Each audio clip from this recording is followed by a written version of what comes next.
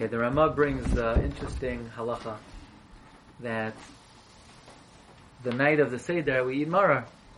Why do we eat maror the night of the Seder? Because the same night of the week that Tisha B'Av is, will be the same night of the week of Pesach. His biani v'amroirim hervani la'ana.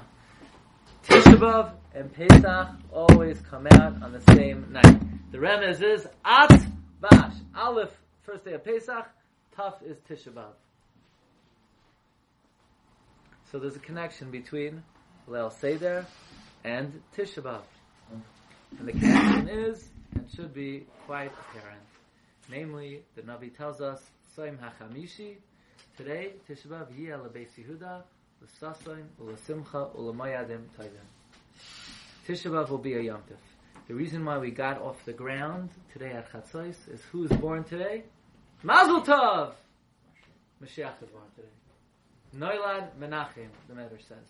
The Mashiach is born on Tisha B'Av. That's why Rebbe wanted to be Mevatel Tisha B'Av, because Rebbe came from the Malchus Beis David.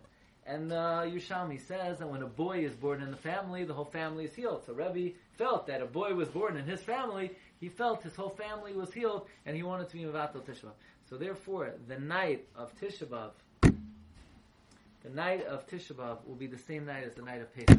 Because since the night of Pesach is the night of Geula, so Tisha B'Av is also the Yom of Geula with the Leda of Mashiach. So we should all be zoicha to, just like Kimei Tzeischa Me'eretz Mitzrayim and Yetzias Mitzrayim occurred on the first day of Pesach, we should be zoicha that this day should be a Yom HaGeula Lanu L'Chol Yisrael. Amen.